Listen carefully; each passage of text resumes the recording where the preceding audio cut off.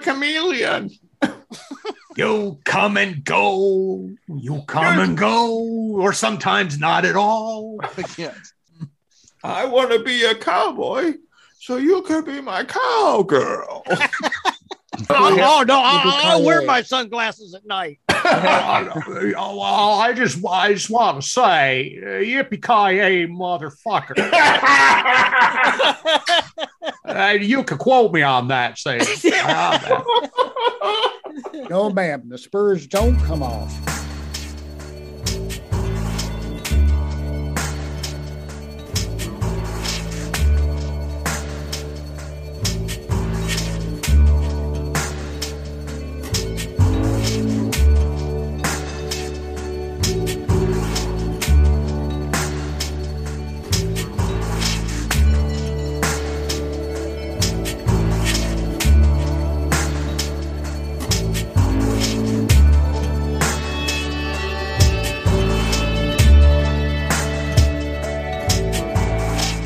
Dr. Tar. This is Professor Feather.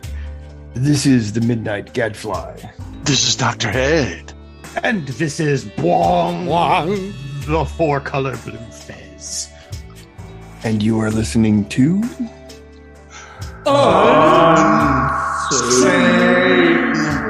Radio.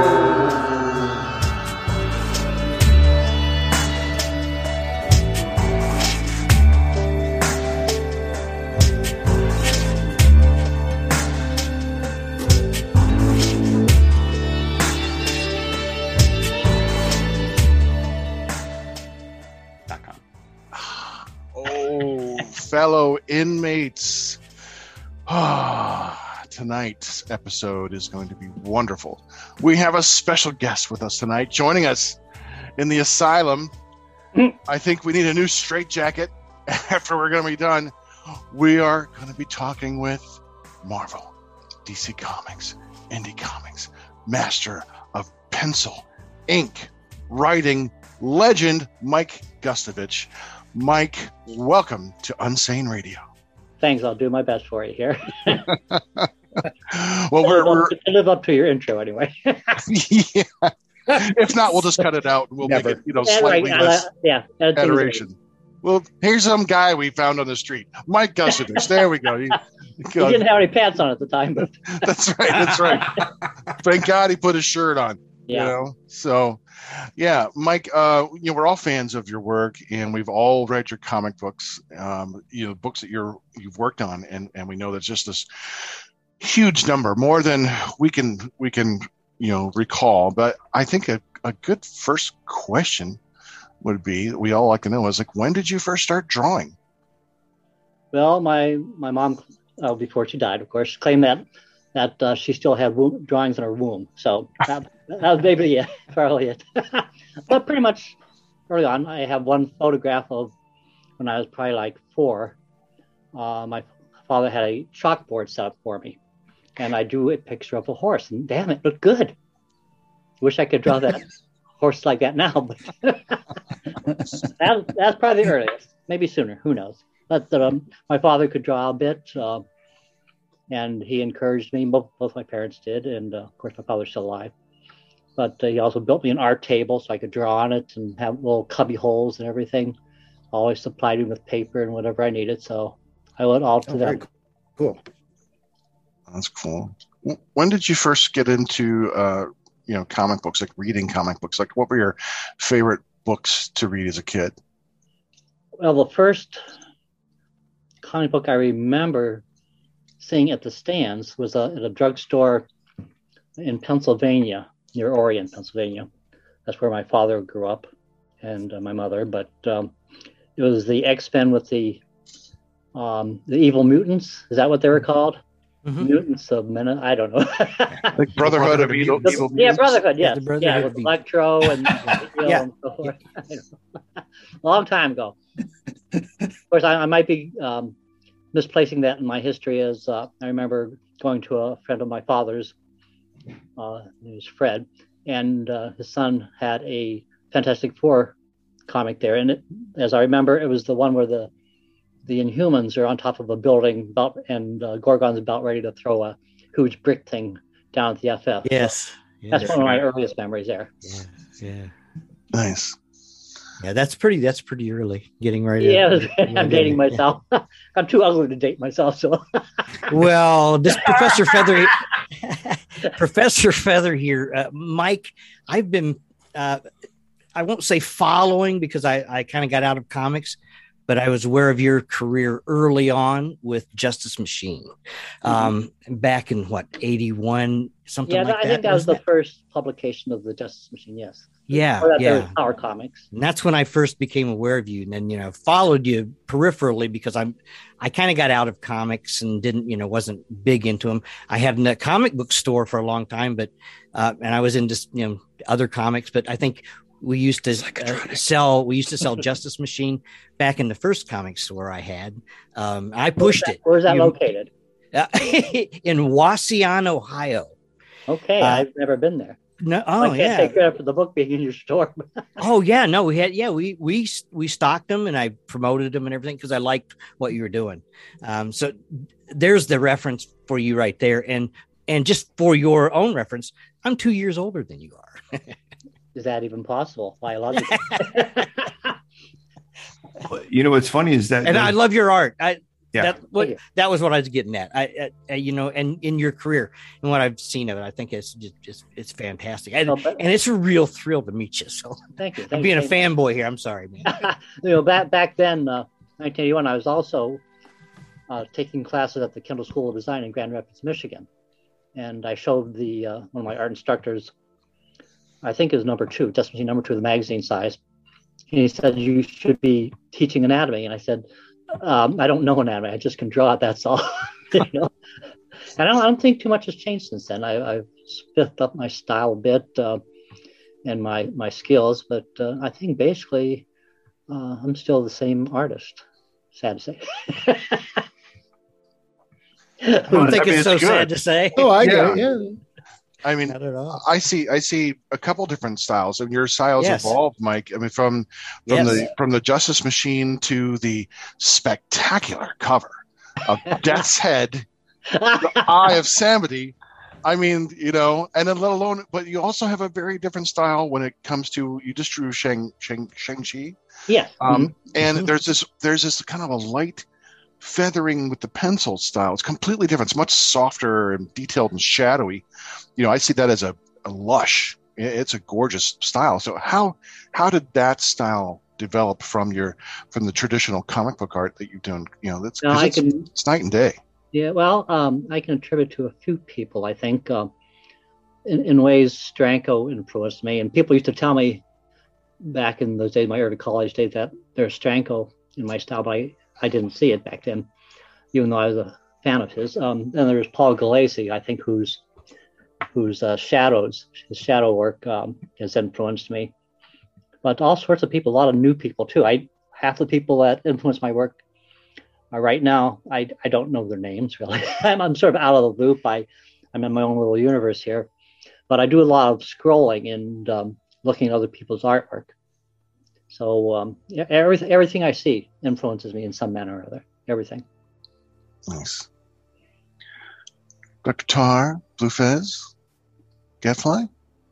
So I have a question. Are you still traditional art, like your pen, paper, pencil, that kind of stuff, or do you do anything digital? I still do penciling and inking by hand. I know that I guess I can claim to be a purist along those lines. I don't want to ink or pencil or whatever digitally. However, I do, and I used to letter professionally. It might be hard to believe if you look at my handwriting now, but I do almost all of my coloring digitally, at least for reproduction. Right. But I think I'm still old time when it comes to the actual artwork itself. But coloring, digital gives you a lot more options.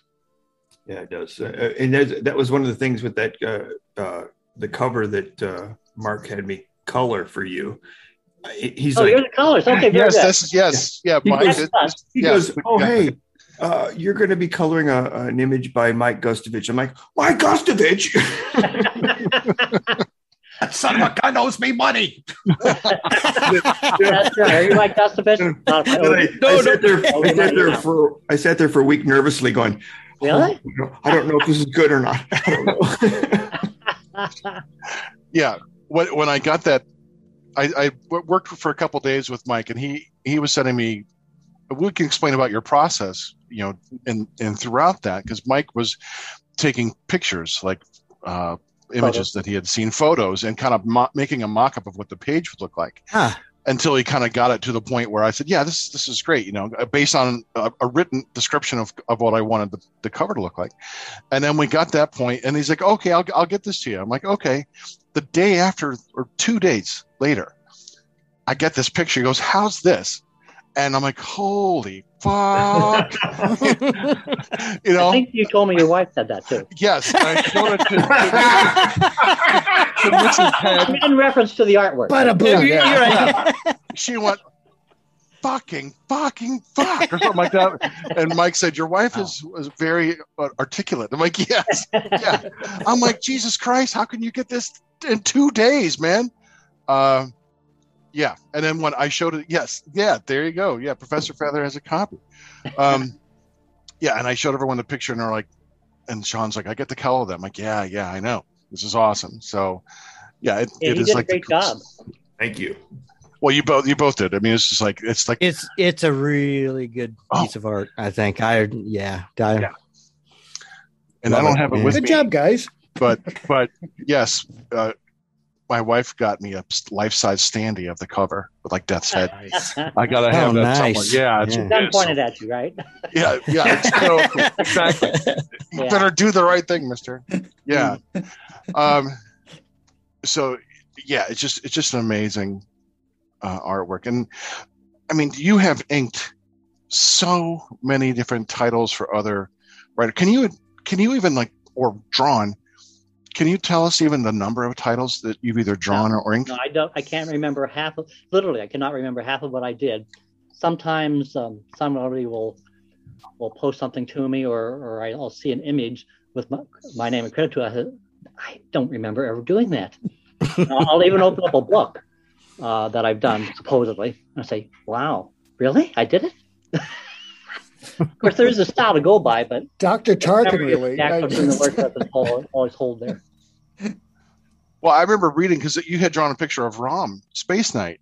Yeah. And I used to love reading Rom as a kid. And I went back, I'm like, holy shit. Like, there you are again. It's like, where haven't you been, in the Marvel or DC universe? I did ink the first Rom annual. Yeah. And I'm like, oh. So this inking, what does it make, or how does it, I guess, the way, here I am falling all over myself. What makes a good inker a good inker? As opposed to a bad inker, how do you know you're doing a good job? And that job, you have someone else's artwork. How do you approach that piece of art as an inker? Well, an inker's job, I think, is like an editor's job for a script. Pencilers, including myself, think, oh, this is great, this is fantastic. And then an inker will come in, hopefully a good inker, and do their interpretation. They will see little flaws or little things that need to be put in or taken out, and it could be intimidating. I've inked some people like Gene Colan. He was fun, a lot of fun, but you had to be constantly thinking, is this what he means, for it to come out like. And there, of course, I've also had inkers, I won't mention any names, that have done fantastic jobs over my work. And there are some inkers who I just put the book back down after I saw it.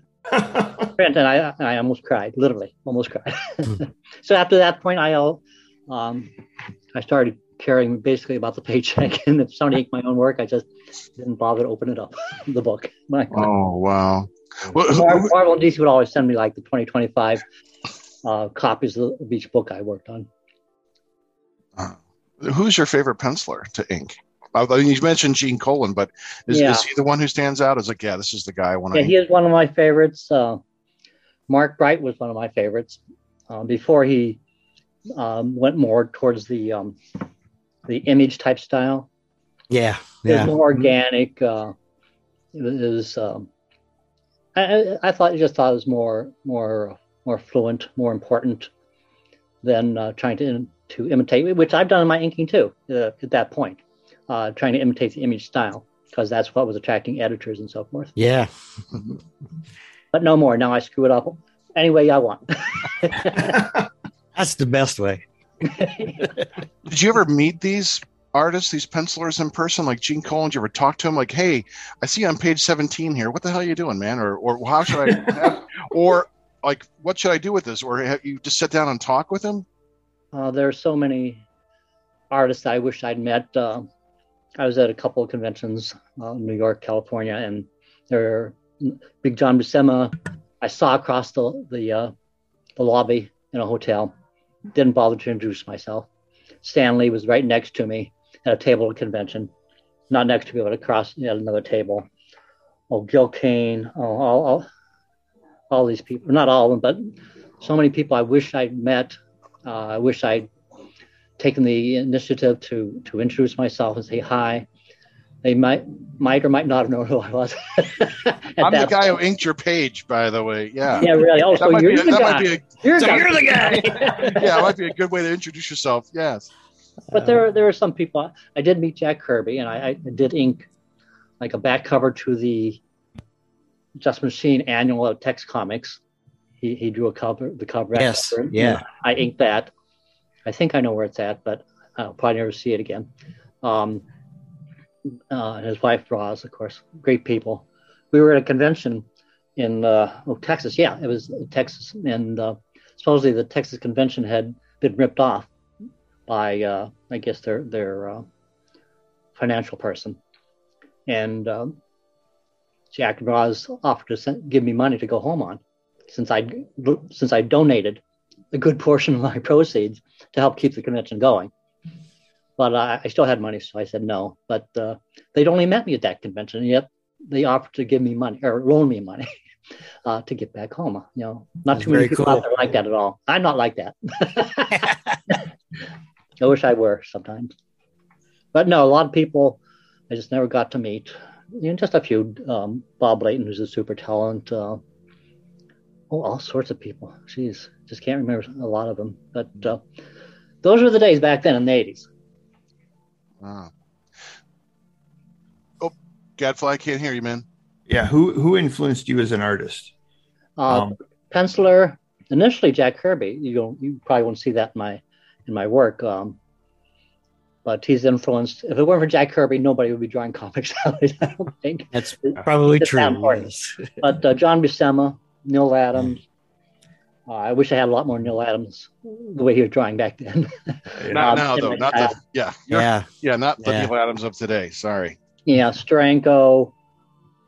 Inking wise, Joe Sinnott, Terry Austin, Tom Palmer, who was a god to me.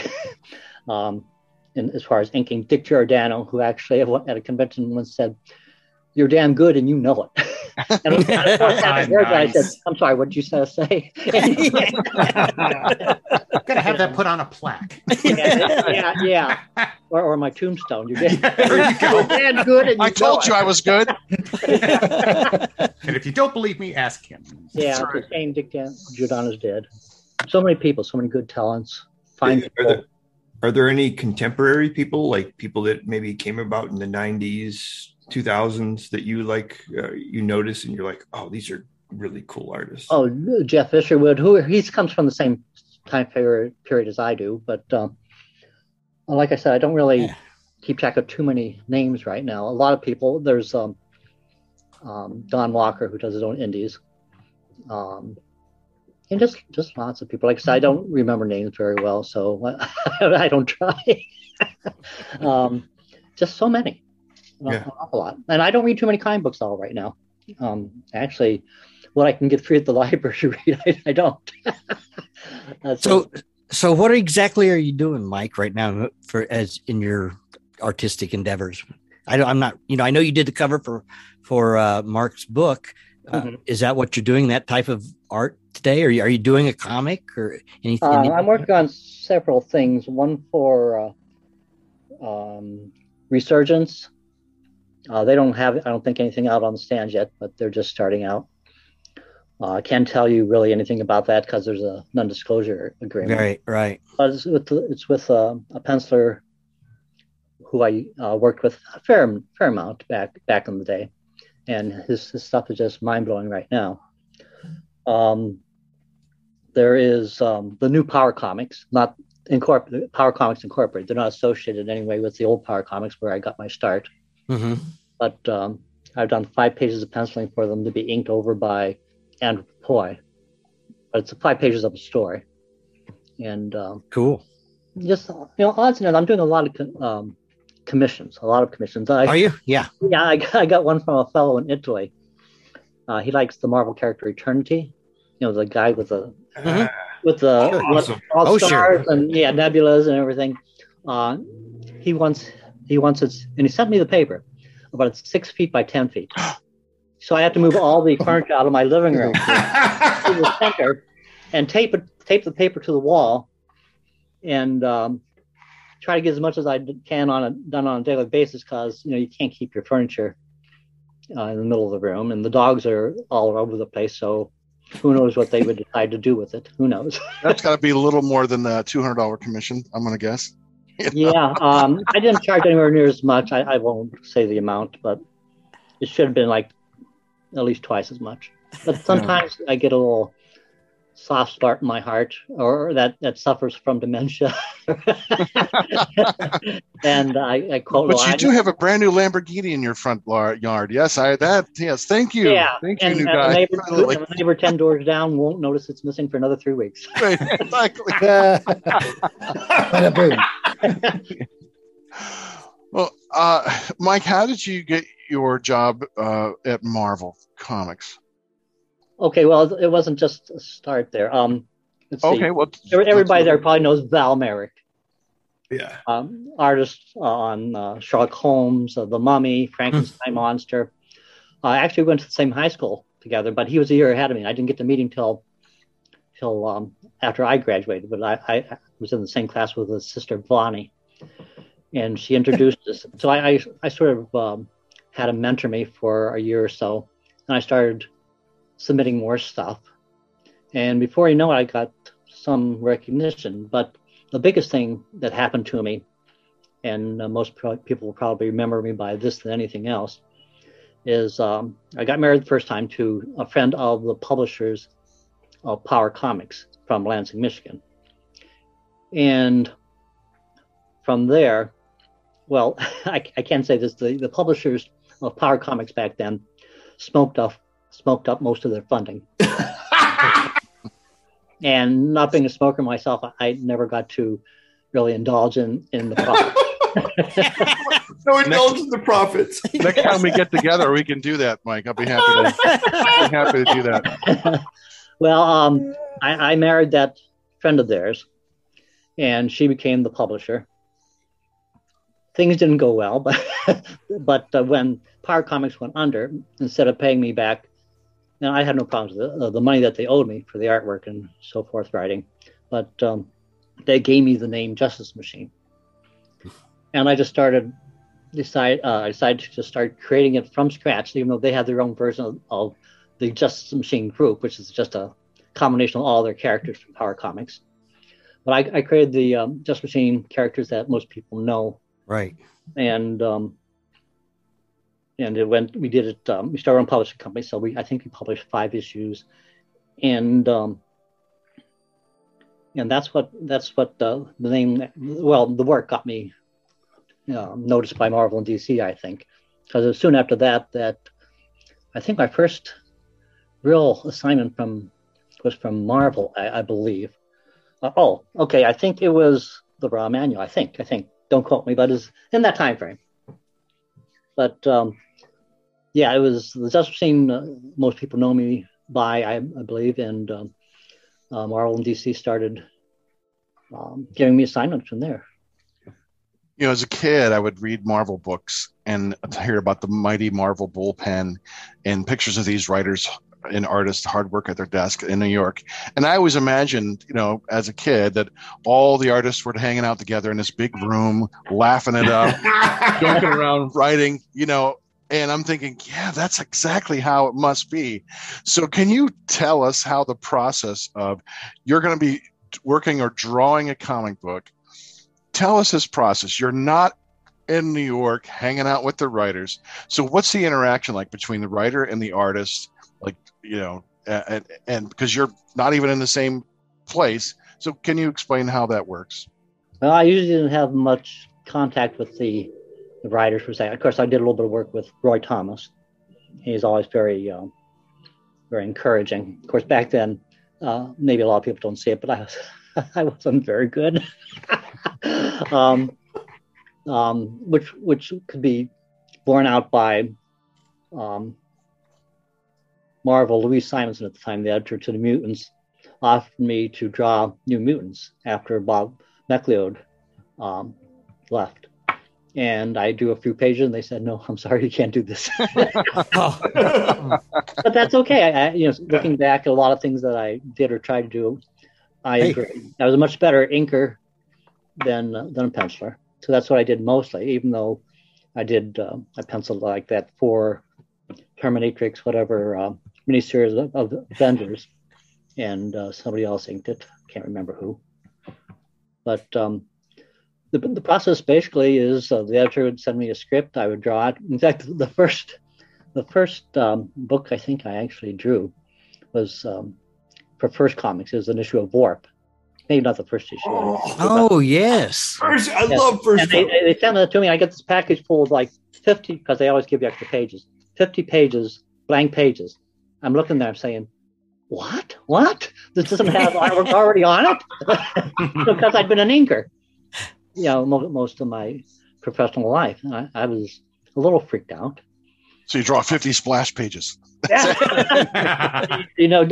a side story here is I remember, maybe it's just a rumor, but John Byrne was drawing the Hulk. He did the entire issue, one issue in splash pages. He took it to who was the editor back then? The editor-in-chief, Shooter.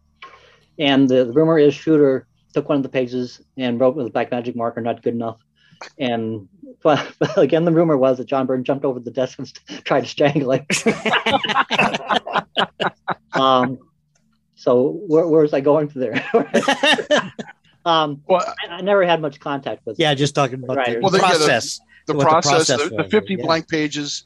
Yeah. Okay. When you receive a script, are there like notes like, okay, panel 1, draw this, panel 2, draw that, or you just read the dialogue and just kind of imagine what's going on and then make it up from there? Well, do you see? Or Marvel, of course, had the Marvel style. It's usually plots, sometimes detailed. I think Roy Thomas also put in some script, but DC had full scripts, as I remember, dialogue, panel descriptions. Not that I ever did this myself or do this, but Alan Moore supposedly on some of his books would even tell the penciler, "These are the name of all the books on the bookshelf here in this panel." Right. Nice. I actually would not go along with that. Of course, Hear that, Alan Moore? Is this large print, Mr. Moore? Fuck you, Alan Moore. That's right. Well, back then I probably would, because I was still eager to. Yes, there you go. You have to do what you have to do. That's right.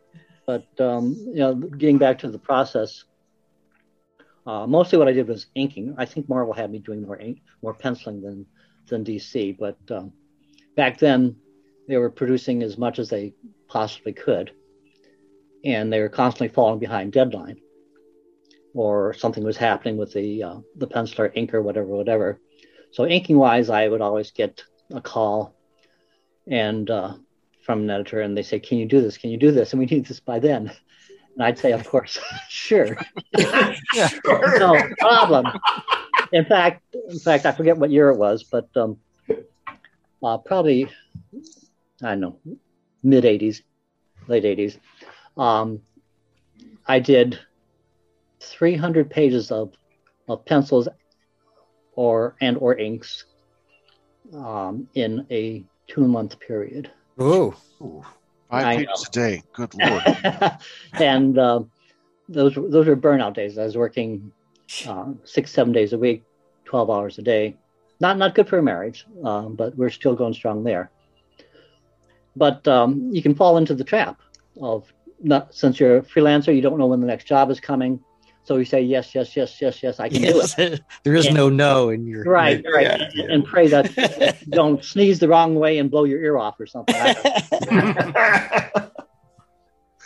But that was basically the process. Sometimes I would talk to a penciler.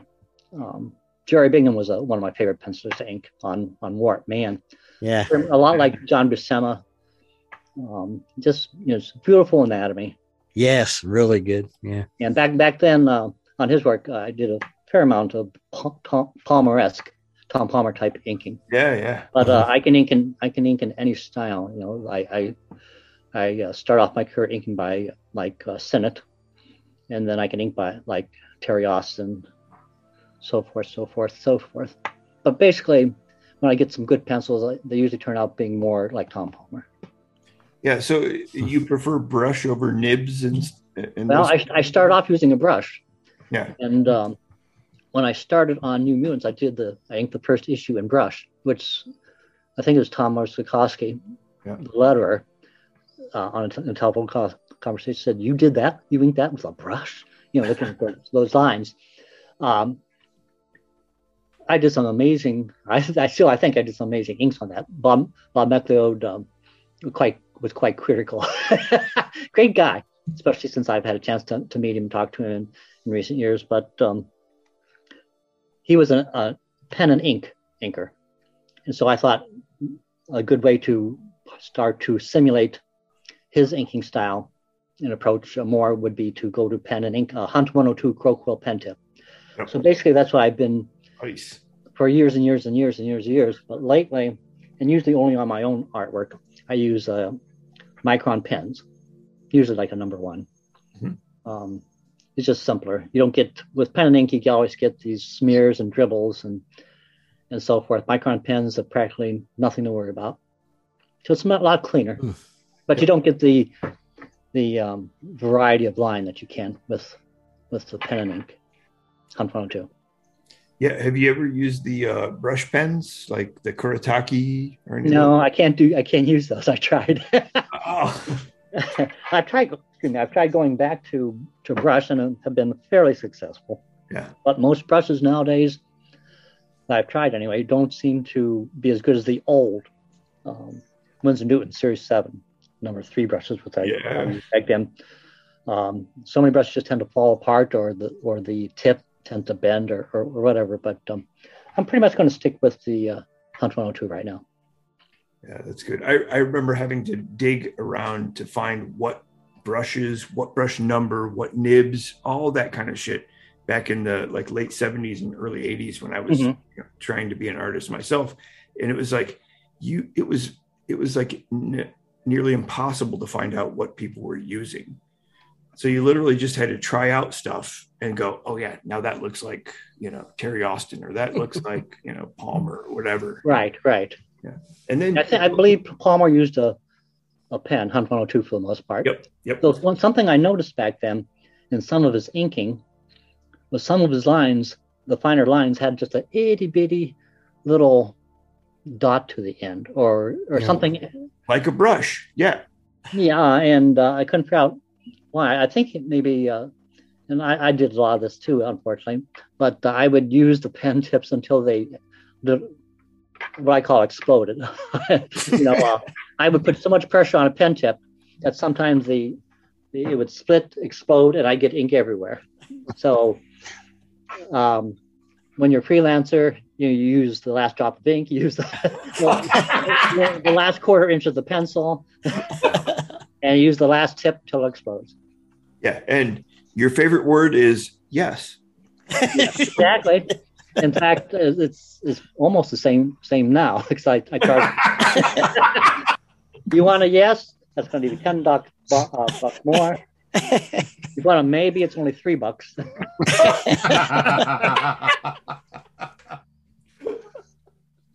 Oh, that's great. Now, tell me, Mike, we're friends. Yes. Who's the better company to work for, Marvel or DC? of the two of the big ones. I mean, I know Oh. that the great indie companies out there, but you worked for the two big ones. First. Which Okay. one? Which one First. was the better than working? I haven't worked for them for like 25 years now. So I can say back then that DC treated me better. Marvel never mistreated me, but I think they had more sensitivity in their management, possibly. They also pay me a little bit better than the Marvel. Back then, for inking, I was getting 110 from DC and 100 from Marvel. It's not a big difference, but It is. When it adds up, when you have considering that And back then, $10 was a lot. You you know, do 300 considering that pages I tended to ink 3 pages Yeah. a day, $30. Yeah, it adds up. Yeah. 3 pages a day? Yeah, that's what I do now too. 3 pages a day. When I'm inking now, I naps take precedence, of course. I really rather, like my wife and I went to a horse show yesterday, and I've never been a horse person. I've always liked horses, but we watched them go through their paces and their showing and whatever ribbons they got and everything. And strangely enough, down this one barn area in one stall, there's this one horse. And he looked at me, I looked at him, and I go, and he comes over to me immediately. I start petting him. I had a couple of other occasions to go down that same stall or same barn area, and I could see the horse in the stall. He didn't see me. I go, and he'd come running. So I'd pet him, and strange enough, I seem to have some sort of connection with that horse. Yeah. So where did this come out of? I don't remember. Oh no, right. I'd rather have naps or petting horses. I got it. On another episode of The Horse Whisperer. And of course, now we have 7 dogs. They're all spoiled rotten. And that's why I had to make sure that before the time for this show came up that they were all fed and taken out, because it is total chaos when it's time to go out or for them to be fed. So that's why you don't hear anything right now. They're happy. They're sleeping. They get a nap today. I haven't got one so far. You've drawn so many characters, Mike, so many different titles. Can you tell us, like, who's your favorite character to draw? And Man-Thing. Man-Thing. I love Man-Thing. There aren't any rules. You just have blobs and tentacles on his face, and Hey, with a name like that, there aren't any rules. no. But I love doing monsters and supernatural stuff. A lot of mood drawings, stuff with shadows. You're a fan of Bernie Wrightson, then?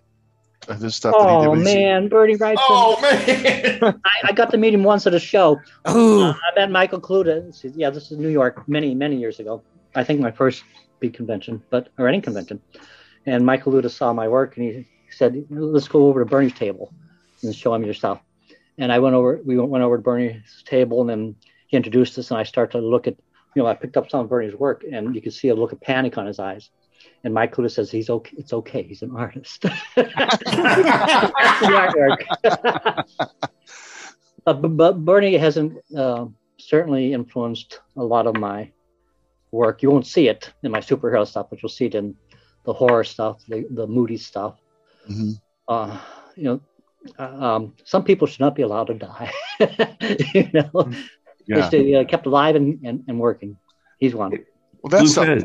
Does Blue Fez didn't you have some questions for Mike Gustovich? I've got a question. So I was a huge fan of the Milestone imprint back in the early 90s, and I thought that was something that was woefully the whole concept woefully underrepresented in the industry at the time. It definitely overdue. Could you tell us a little bit about how you became involved with that? Oh, geez. I have to actually invoke my memory spell. Sorry. You got to take a nap first, Mike. And yeah. Excuse me. I got these circles of light going all around me now. But I'd inked Mark Bright before, and maybe he recommended me to Milestone. I know that back then I had an agent, Sharon Chow, with I can't remember the name right now of the agents. And they were also a publisher, but at some point. But she was my agent, and she probably got me the work. I got a lot of my work from her back then. Of course, I had a lot of contacts already. You know, Ralph Macchio at Marvel was always great. Sometimes he let me, like, he gave me the option of doing, okay, you want to do this Avengers 4-issue miniseries, or do you want to do a Giant Man miniseries? He says, you do what do you want to do, Mike? Oh, wow. And, you know, back as a penciler, I still don't think I warranted that kind of acknowledgement or respect. As an inker, yes, but actually, I wish I'd done more inking. As a little side story, I did those 30 years ago, and I'm still getting royalties from the books that they're reprinting and selling because all the Avengers movies and stuff. Nice. New Mutants, She-Hulk coming up, and all the other stuff I don't remember having ever done, but I'm sure they'll make movies of. Which explains the other Lamborghini in the yard now. I get it. Well, I'm still trying to explain that to a few people around here. Right. You know, they usually come with badges, but I'm a fast talker. Yeah. Well, speaking of royalties, I mean, what did you think of the characters that you had created or helped co-create in the new Loki series that was on Disney Plus? Some of your characters were in there. I don't remember doing that, creating those characters. I don't. But they gave me credit, and they'll be giving me money. And yes, there you go. Yeah, it was like. But I also noticed they haven't given me any more work either. Well, the time variance, you know, you authority. Never know. The time authority, and then there was the Mrs. Tesseract or Dr. Tesseract or one of the ones. That was one you co-created. There's like 4 characters in that series that were co-created by you, and so you created so many characters you can't keep track of it. Don't ask me. I can't. You're welcome, world. You're welcome, Disney Plus. See, what bothers me about this is him saying, I don't remember. You got to imagine somebody at Disney's like, wait, he doesn't remember? Okay, take that off the list. I'm a liar. Do not believe me, Disney. No third Lamborghini for Mike this week. I have everything recorded in my notes. Mike will edit it all out. It's all edited out. Okay, good. We'll just say, you've helped co-create every character. We'll just cover it that way. You're right. That's good. I love that. That's right. Ditko and Gustovich presents. Right. Yeah, Bill Finger and Mike Gustovich. And Mike Stanley. Who's, of all the writers you have drawn for comic writers, who's your favorite comic book writer? Like the writer of words, other than drawn for, or just in general? In general, other than yourself.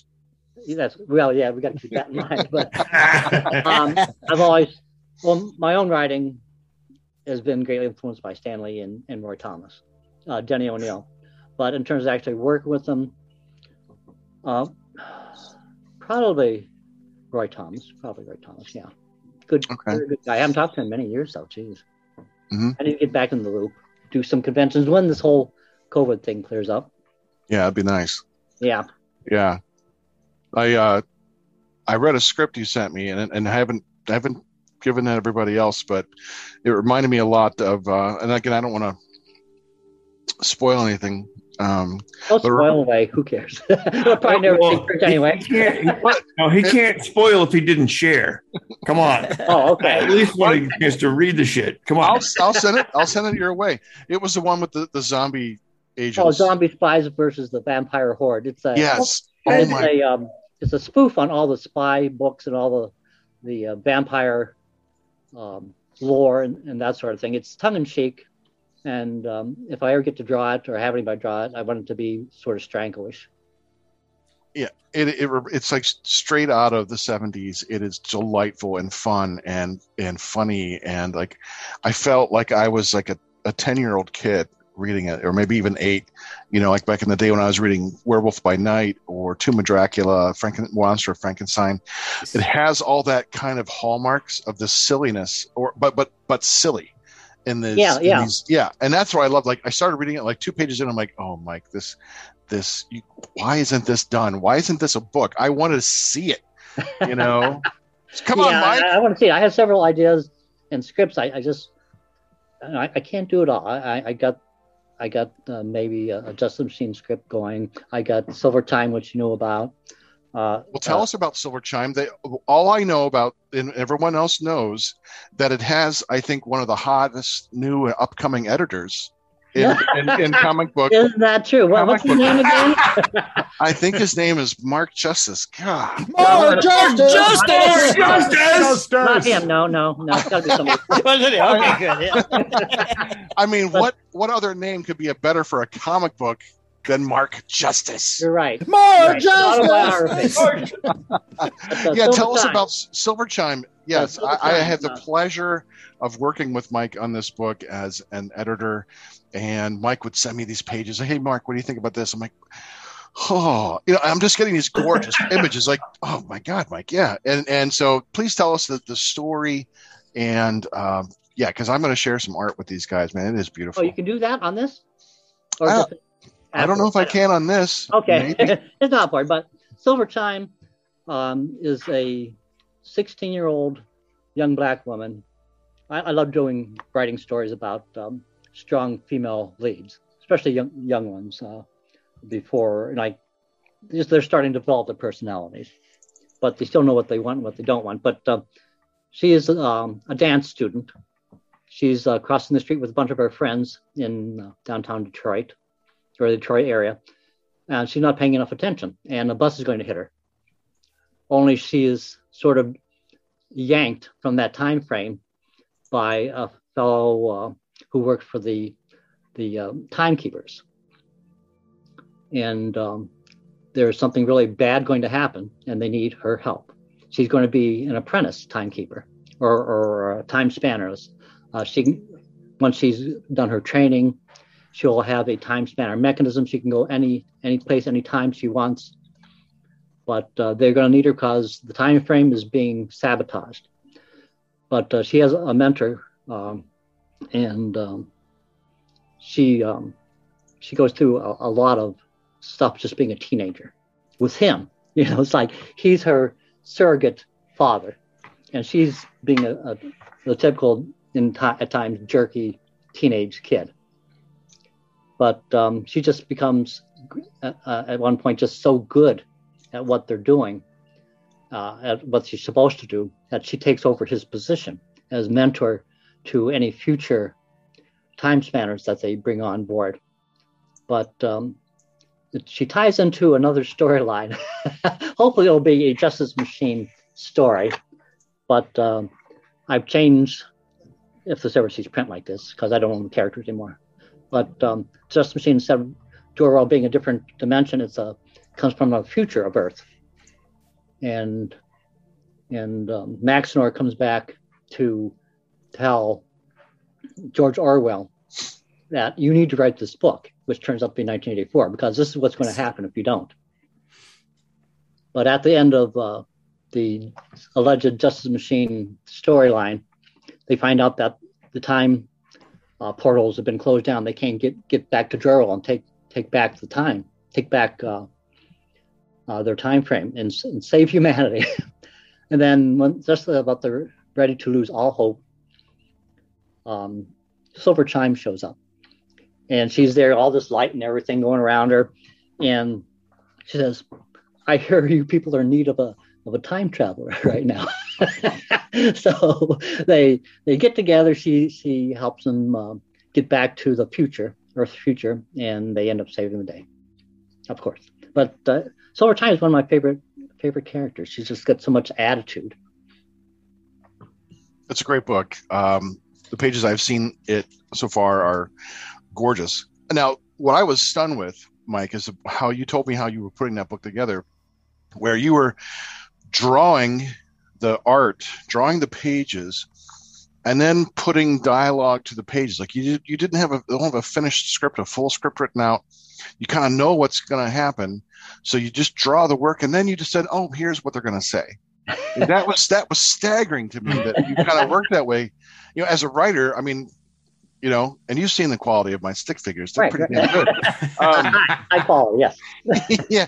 I can't imagine going into a large work without having it plotted out, written out, knowing what was going to happen, you know, knowing what was going to happen. So that was just stupefying and amazing to me that you could work like that. So well, let me tell you that I've got some pages from the let's just say like the first 20 pages of Silver Chime worked out, drawn, scripted, and I've also got the last page. And this is like going to be like a 100-page storyline at least. But no, I have bits and pieces. Whenever a segment of a plot comes to me, I do that. And what I do with this anyway, it's not the typical superhero drawing method. What I do is I'll have a plot, not so much a plot, but a plot line, a segment of what's happening in my head. And so I go through all this photographic reference on Pinterest or wherever, and I lay out the page that way. I'll find a photograph, put it on the page. I'll find another photograph I think works out the rest of this concept. And then I arrange the figures and backgrounds, sometimes even the color, in the composition that pleases me the most, or I think is the most effective. Then I'll go back in and I'll ink the figures, utilize some of the coloring, come up with other coloring things and special effects. And before I know it, I've got a page or a splash page or whatever. I wish we could actually show some of the work here, but yeah, I have to see what I can find in that. I think that's interesting because I think a lot of writer artists that I've talked to talk about how the writing process continues on through the end of everything. Like it, yes, literally, because they don't want to get bored. They don't just want to like write something and then translate that into drawing. But when they go to the drawing stage, they're actually still writing. Yes. Yeah. Actually, when I draw a page, I like to script it afterwards because there are so many subtleties of form and body language and so forth that you won't get just from drawing it yourself, but using photo reference, a certain look in somebody's eye, glint or whatever. And that's when you know exactly what you want to say, even though you know the general direction or the general feeling of it. Yeah. I think that's interesting with a lot of young artists where they're drawing stuff and they're like, I'm like, well, have you looked at something in real life? And they're like, no, I want to be original. They're like, I want to be original. I don't want to be influenced by anything. Okay. I'm like, holy shit, you have to be influenced by everything. Everything. Yeah. Everything. Sometimes when I'm lying in bed, if I've been inking for the day, I will look at the curtains on the wall and say, okay, how would I ink this particular? And one of the dogs come in. Oh, that's an interesting piece of fur I could ink. Yeah. But no, it never ends. It can't. Yeah. You're just like with most writers, artists, the same way. It's the images are always coming. Right, ideas are always there. It's just getting the time and taking the time to get them done. Yeah, yes. Not enough time. Never enough time. Yeah, never enough time. That's absolutely true. Exactly. Yeah, that's what I have all these students. I'm like, you know what? I can make more. I can make more money any day. I can't make more time. Right. Time is the enemy. I better spend my fucking time the way it should be spent. Yeah, no naps for you, buddy. But sometimes my body just says, stop, lay down now. No negotiating on this. Do it. Yeah. I've already got 3 Lamborghinis. I don't need 4. Yeah, I know. This third one's a really nice color. It's silver. I think it's got editor gift written all over it. Right. If you see this car, report it to the police and go directly to arrest that Mark Justice guy. Mark Justice! Mark Justice! Yeah, you need a specialized license plate, Mark, for this car. This time. I think so. The one that's on it now is ASSMAN. I don't know if I want that one on there. Oh man. Well, excuse me. of all the titles you've worked on, whether drawing, inking, in any capacity, what was your favorite comic title to work on as a whole? Because you've worked on so many. I mean, I remember the first time I came to your house, I saw your work and I was just stymied. And you gave me wonderful pictures of Captain America and Spider-Man and you just had everything. And I was like, oh my God, but you've done it all. So like, what is your favorite, or do you have one? Well, I have to say probably my favorite project was the Cobalt Blue graphic novel that I wrote, inked, lettered, colored over Keith Poulter pencils. But that was just so much fun. I love it when I have pretty much complete control over a project. Who doesn't? Yeah. Right. But, it's always excellent to see something that you didn't think of put in there by a penciler or some little angle or something. So unless they're just way off the mark, it's a pleasure working with anybody. But Keith Poulter was very easy to ink. He followed my script very, very well, added a lot of nice detail and alternates. So everything worked out with that. That's probably my favorite project I've ever worked on. But the favorite book, probably Warp. I have to say Warp. Over Jerry Biggin's. It's a good one. Yeah. Nice. Oh, here's something you'll like. In one of the Warp books, I can't remember, maybe there were 2 books, but in one book, and I can't remember the names either, but the female lead character has been downed in battle. The good guy, again, can't remember his name, but he's leaning over her, looking very concerned. Okay, but you get to his middle crotch guard, and there's this lecherous little smiley face on it. And the King Conan special annual whatever inked over Mark Silvestri. Ooh. Some pirates are. This was when I was inking with a brush, but some pirates just threw a card cheater over the rails, and they're all shouting and waving their arms and so forth. And as you get farther and farther back, they get more into shadow. And the very last shadow is Popeye waving his arms. I can't remember who the editor was, but I was talking to him on the phone. I had to point it out to him because nobody noticed. Is what? And there's another penciler in the room at the time, and they both looked at it and they just started breaking up in laughter. Oh, that's cool. I love doing little things like that. That could be like a great drinking game, or now it's a scavenger hunt. Go find the Popeye in the book. Yeah, and I haven't thought about Warped since it came out. Like Warped. I totally forgot about Warped, and you're mentioning Warped, and it literally is just all tumbling back together. I'm like, oh, I totally fucking remember Warped. Yeah, Jerry Biggin's pencils were so much fun to ink.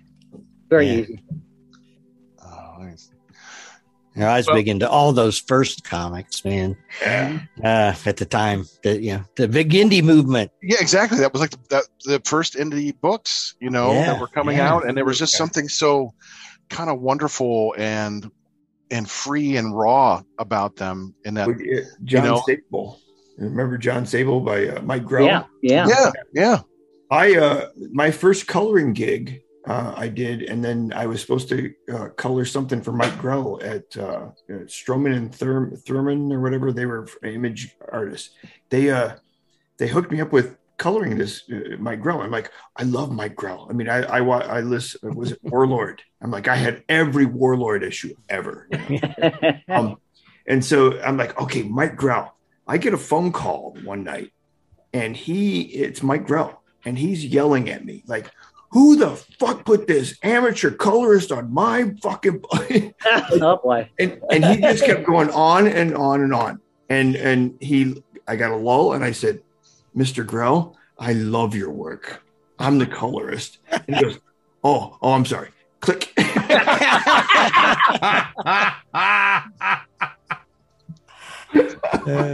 Did he how did that end up? Did he just not take you in as the colorist? No, I got fired. I was their whole company folded. They were one of those offshoots of Image, Stroman, Yeah. I don't remember what the other guy's name was.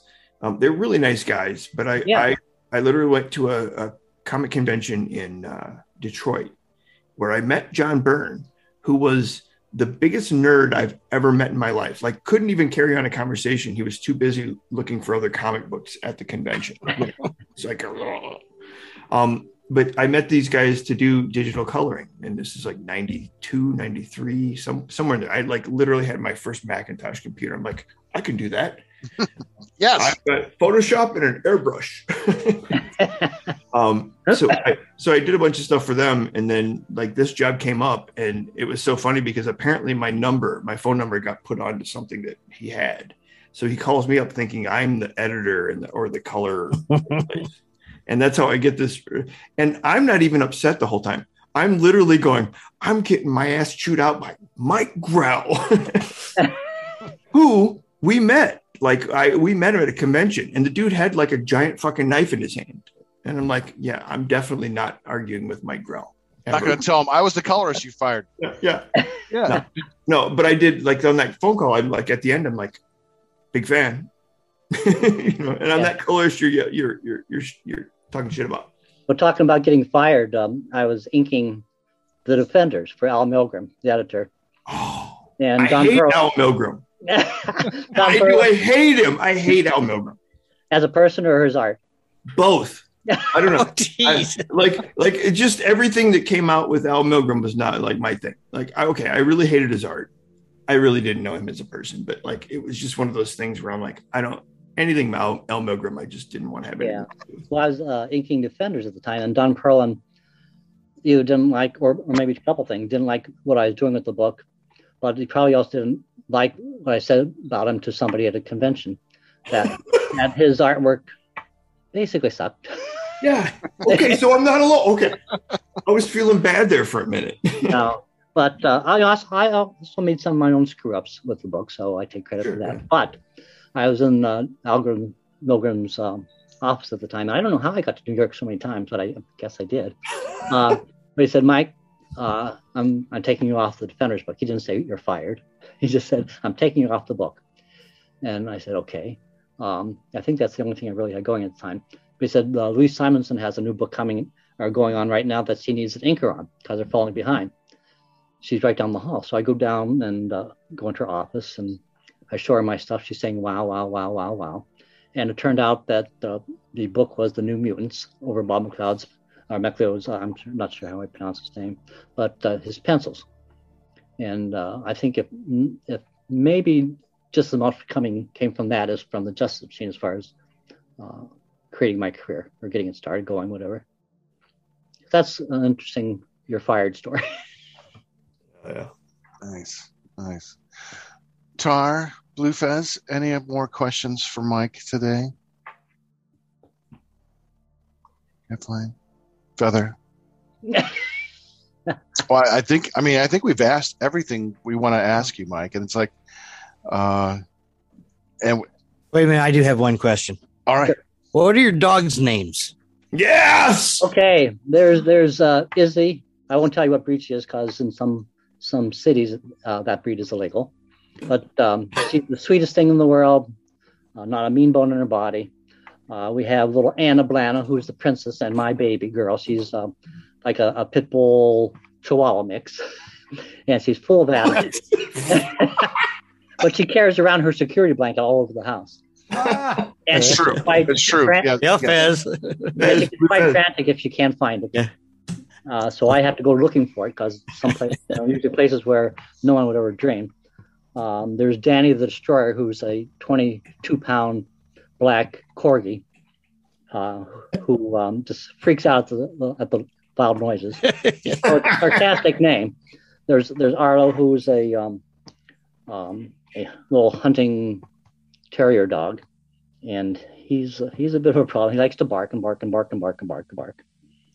But, Terrier. Yeah, he also was a hunter. He'll bring in things from outside that I don't want to see. There's Smoke, the chocolate lab, and he's up there in age, about 12 years old, losing his sight and hearing, and he likes to bark and bark and bark and bark and bark. That's why I feed them before we start this. Let's see who else. There's Benjamin, who is a greyhound Terrier mix, and he's very much the hunter also. Good boy, very affectionate. Oh, I know we got others. Who else? Okay, let me go down the line. Oh well, that again, it's my memory for names. Yes, they all are very affectionate. I went over to Mike's for lunch, and just the dogs just kind of piled on me, which excellent. Yeah. I just loved. It was just great, being mauled. Yeah, it was just, Mike's like, they don't have to lay on you. Like, no, Mike, this is wonderful because, I haven't had, my dogs have been gone for a couple of years, and I miss the companionship of dogs. And there's nothing better that they can just trust you enough to lay on you. Like, okay, you're cool. Yeah, it was just wonderful. And then you pet one, and then like 3 other ones come up like, you got to give us some time. I'm like, okay, I'll give you all some love. Yeah. It's hard. They're insatiable. Yeah. And they get jealous. Yeah. Yeah, they do. It is. Oh, if anyone is out there in Unsane Radio Land and you want to get an original commission from Mike Gustovich, you can go to MikeGustovichArt.com. Actually, at this point, for commissions anyway, I'm being represented by Scott Kress at Catskills Comics. So if you want any commissions, check them out. This just started recently, so it seems like it's going to be a good arrangement.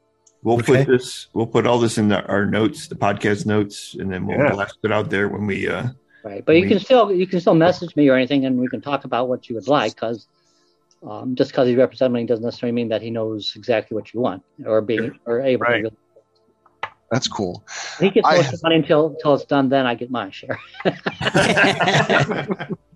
I had asked Mike down the road one day. I said, I'm going to commission him a work, and I want to get all the Marvel monsters on one page. Oh, won't that be great? That'd be pretty cool. I want Vampire. I want Frankenstein. I want Man Wolf. I want Man Thing. I want Werewolf by Night. Oh yeah, all the monsters together. I'm like, that would be sweet.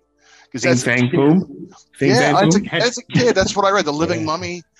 Anything that had a monster in it, I would just I wanted to buy. So that's the Spider-Man issues with Man Wolf were my favorite ones, and it's like, I just adored them. So I love doing the moody, shaded, shadow type pieces. Just a lot of fun. Nice.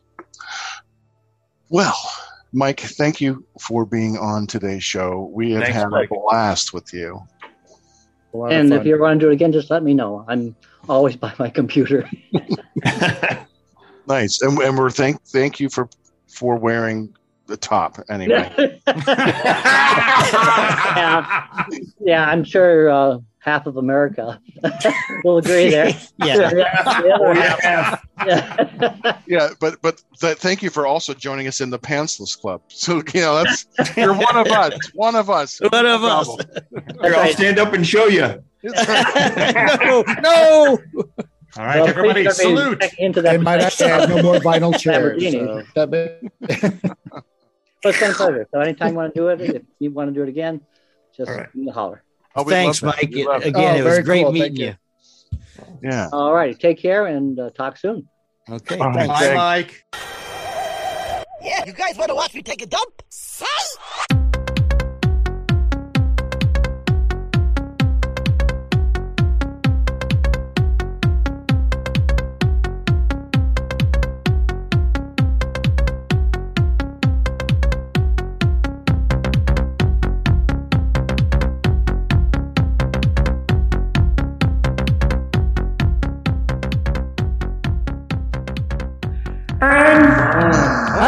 I said,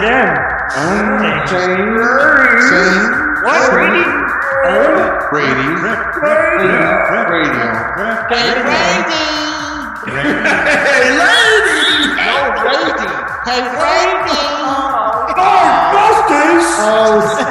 Send it to Trill. Art justice. Just. Another drink while you do something else. Oh man! Well, where can listeners find us, Professor Feather?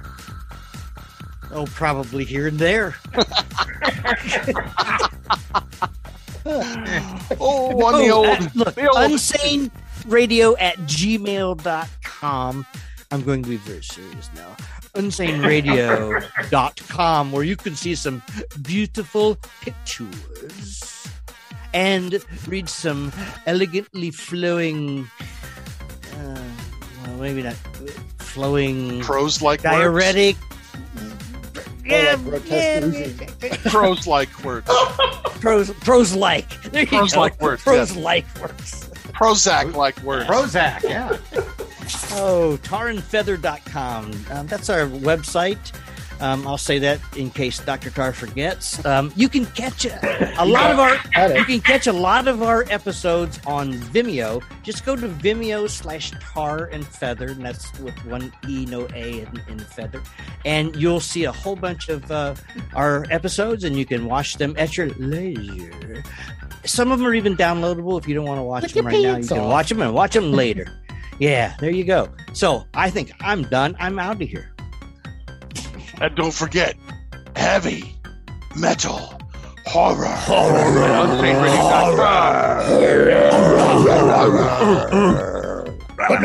our Sunday page, or on Instagram, Montag Lewis. Any relation to Juliet? Of course. All right. Or toe tag. And after all of that, to bring you down, or maybe to take you into a nice, gentle frame of mind, We Freaks on Facebook, WEEFREEKZ. We Freaks! I don't know if that works quite well. On Facebook! On Facebook! That just doesn't work, does it? I don't know. Vic might dig that.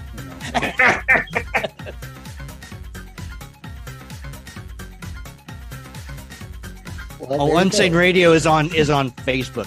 Facebook. You know, we don't even need to talk about that. We're all over the Facebook. We're all over your Facebook. We're in your face. We're in your Facebook.